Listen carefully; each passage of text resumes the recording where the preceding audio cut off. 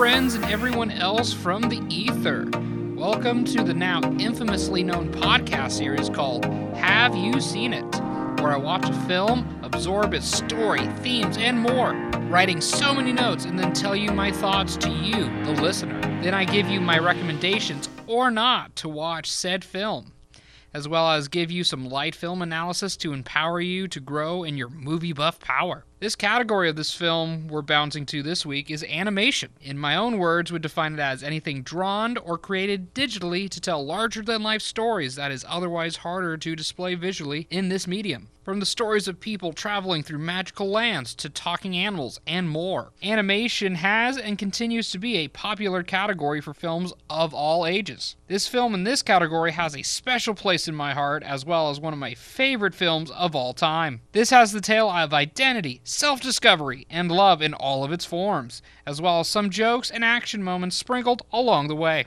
I'm talking about The Hunchback of Notre Dame. Get your thinking caps on, your ears focused, and let's dive into the episode, shall we? To help give context before going further in this episode, I'll be breaking down the Disney adaptation of the story of the same name only. The other adaptations of this classic tale and info related to said thing I'll cover in another segment in the near future, so don't worry, we got this. This episode is spoiler-free, so no worries to you, dear listener, on me ruining the story for you. Excellent. Now we will dive into this episode. I'm overcautious in nature when writing my scripts as an FYI. Anyways, this film takes place sometime in the medieval period in the famous city of Paris, France, where we can see the opening shots of the film, the majestic size of the famous church towering over the Parisian skyline, Notre Dame herself. Quick side note, I need to tell you this story of my personal experience with the church. I saved up all the money I made from college, from side jobs and gigs, and I bounced around Western Europe for a little bit, and I wanted to see Notre Dame herself in real life. And I saw from this movie, you can see as a towering beacon of, you could say, hope, or it was just tall, inhumanly tall, and I was just so impressed by it. I know it's cartoon, but it was just so huge for me when I saw it as a kid. So I thought that was the same expectation as an adult when I saw it. Bound to my disappointment, it is tall, but it's not as tall as I thought. Compared to the other modern buildings around the Church of Notre Dame, it's not that tall. And I was slightly disappointed, but hey, that's just child expectations getting caught up to the aspects of reality, I guess. So I thought that was funny to mention, but I digress. But this story is more than just the church, but more of a location where the story revolves around in various small ways, but of course is a story of people, and more so of a young man named Quasimodo. He's the central protagonist of the story, and we see how he becomes the famous bell ringer of Notre Dame, what he wants out of life, and a growing conflict that comes to a head in the background. Of course, this movie is one of the many films in one may consider the golden age of Disney films in the 90s. So old, I know. This film has musical numbers throughout the film. Does it make it a musical? In objective meaning, yes. If people burst into song and very coordinated dance numbers with no one questioning it, it's a musical. But the way it conveys the characters' thoughts, feelings, motivations, and more in an amazing way. This is how the movie shines and also stands out as an outlier from the other Disney films of that decade. It does its own thing and makes their identity known to you. This segues to what I call the film's 1-2 punch of delivering thoughtful and exciting storytelling. The first part of this dynamic that comes together is the musical scores and the other thematic musical numbers that come with them. So what got me into films in the first place. Shows the depths of what's happening in the moment with nonverbal cues. You know exactly what is happening, and the movie doesn't whack you over the head with it. One example of this plot device can be seen in the opening, On the Steps of Notre Dame. Pardon my singing, but that was just for the sake of the joke.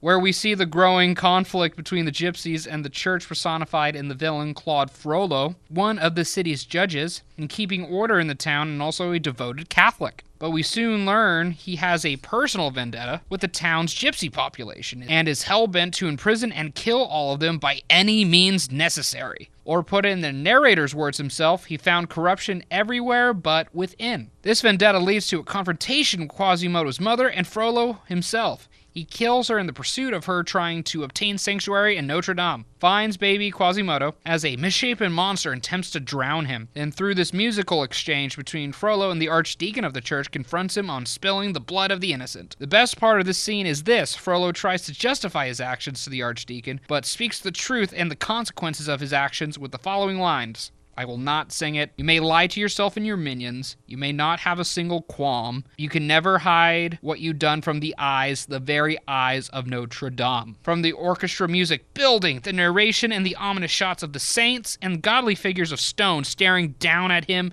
and more, you know Frollo feels fear of burning in hell, and not him obviously yelling it out loud. All that complex information exposition is delivered to you, the viewer, in a streamlined fashion. There's too much talking in one scene, I easily get bored, and this is just a perfect way of all of that being expressed. I know it's surprising. Not even 10 minutes into the film, and we witness at least, or implies, innocent people murdered, child drowning, and an existential crisis. How in the heck is this a family film, I tell you? Well, this movie is indeed a family film, and they convey these hard themes and materials through clever means, so it's enough to not shock children watching it, but enough material to entertain the parents as well. It's a careful balancing act. So, one could argue is essentially the lifeblood plot device of all films for the last 30 years, but I digress.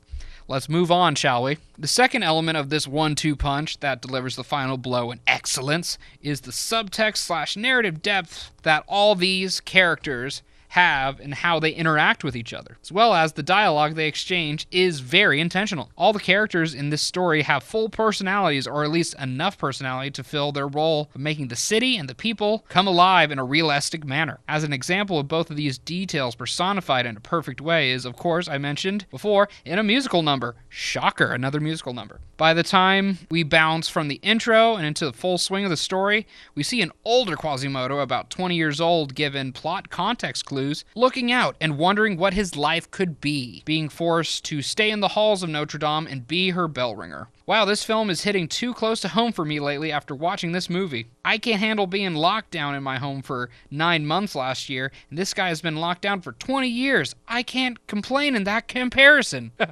Moving on. Yes, I referred to the church as a she and not as an it. These are the olden times, people.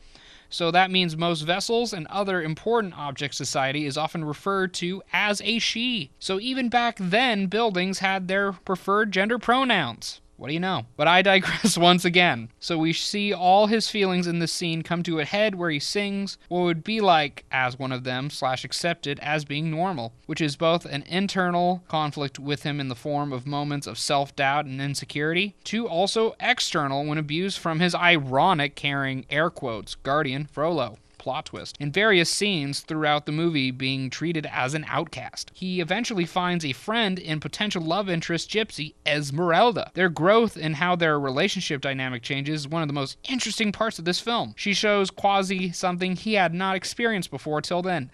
Unconditional love, acceptance, and understanding, and also sharing a common foe in Frollo as both being treated as outcasts by him and also by extension of him, the city of Paris. So many complex themes and issues in this film, but before I could go any further, I need to make this statement. Maybe you relate to Quasimodo, Esmeralda, or other characters in feeling you may not feel accepted for who you are, and more by your peers, or your friends, or your family, or society as a whole. If that's the case, I wanted to say this to you. It's okay to be different. We can't fit into every single shape society and others people's expectations of us of what they want us to be. You are perfect just the way you are. We all have room to grow, of course, that's life. But don't be ashamed for who you are. It took me a long time to accept that myself, and met wonderful people along the way who accepted me for who I am. And this will happen for you too, I am certain. Thought that was needed to be said in a season of growing division and changing times these days. Cool, let's dive in back to the analysis, shall we? Another example of this precise dialogue choice helps with showing important details in growth that all these characters experience is personified in the Gypsy Jester character who becomes our pseudo-book and narrator of the beginning and ending of the film. He refers to Quasimodo as the Hunchback of Notre Dame at the beginning, but later refers to him by his real name as time progresses. Just a minor detail I thought it was important to bring up. Other minor details that caught up my attention that makes me love this film more is the slight shift scales of time, with a minor character telling us the children, and in turn the viewer of the story, but seamlessly is still involved in the story as well as himself in the most key moments of the narrative, as well as the dynamic of Quasimodo and his stone gargoyle friends Laverne and company. Also, yes, they very much come to life and not a mental personification of his feelings of isolation. The gargoyles interact with minor characters and they react to their actions, so that solves that potential argument people may have with that element of the narrative. There you go. You don't have to guess.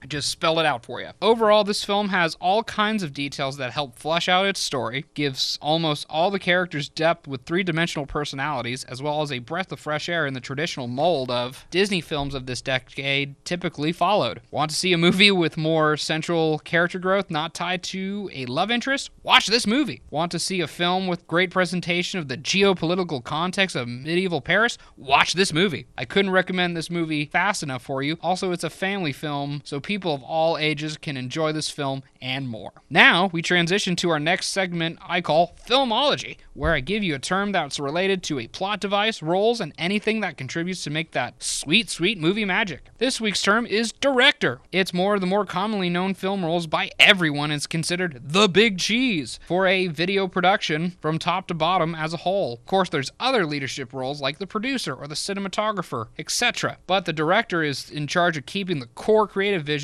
on how the movie is made and all the big and small details of the production. Many directors have certain creative ideas that overlap with almost all of their films, like famous director Wes Anderson loves to have almost all of his shots be symmetrical as an example. Feel free to use Google if you don't believe me. The second and last segment of this episode is what I call Fun Facts, where I tell you fun things about the making of or what's in the film itself, so you can tell all of your friends to grow in your movie buff power. Here's some fun facts of the following. The movie is an adaptation of a novel with the same name written by Victor Hugo. The Disney character Belle from Beauty and the Beast makes a cameo during the opening scenes of the movie. If you're curious, it's the opening scene where it zooms into the city of Paris and you see people of Paris doing their things, baking, blacksmith, and then Belle's just walking down right of the screen and easily missable. Just rewind it enough, you'll find her. Where was I? Oh yeah, going off script. Some CGI or computer-generated images were used to help fill out the large crowds of the citizens of Paris. All character animations were drawn by hand. Holy frick, that's amazing. It took over 620 plus people to help create the film. Wow, sounds like an army, or at least a small militia. With its heavy subject matter, the creators were shocked it got the G rating instead of the PG rating, as well as some of the music was recorded in London. I almost forgot. You can watch this film currently on Disney Plus, as well as any streaming platform that you can rent or buy from. Or you can get a hard copy if you're concerned if people are mooching too much of your Wi-Fi. Because that happens, unfortunately. Give this movie a watch, or not. I ain't your mama. Now you can ask this question to your friends. Have you seen The Hunchback of Notre Dame?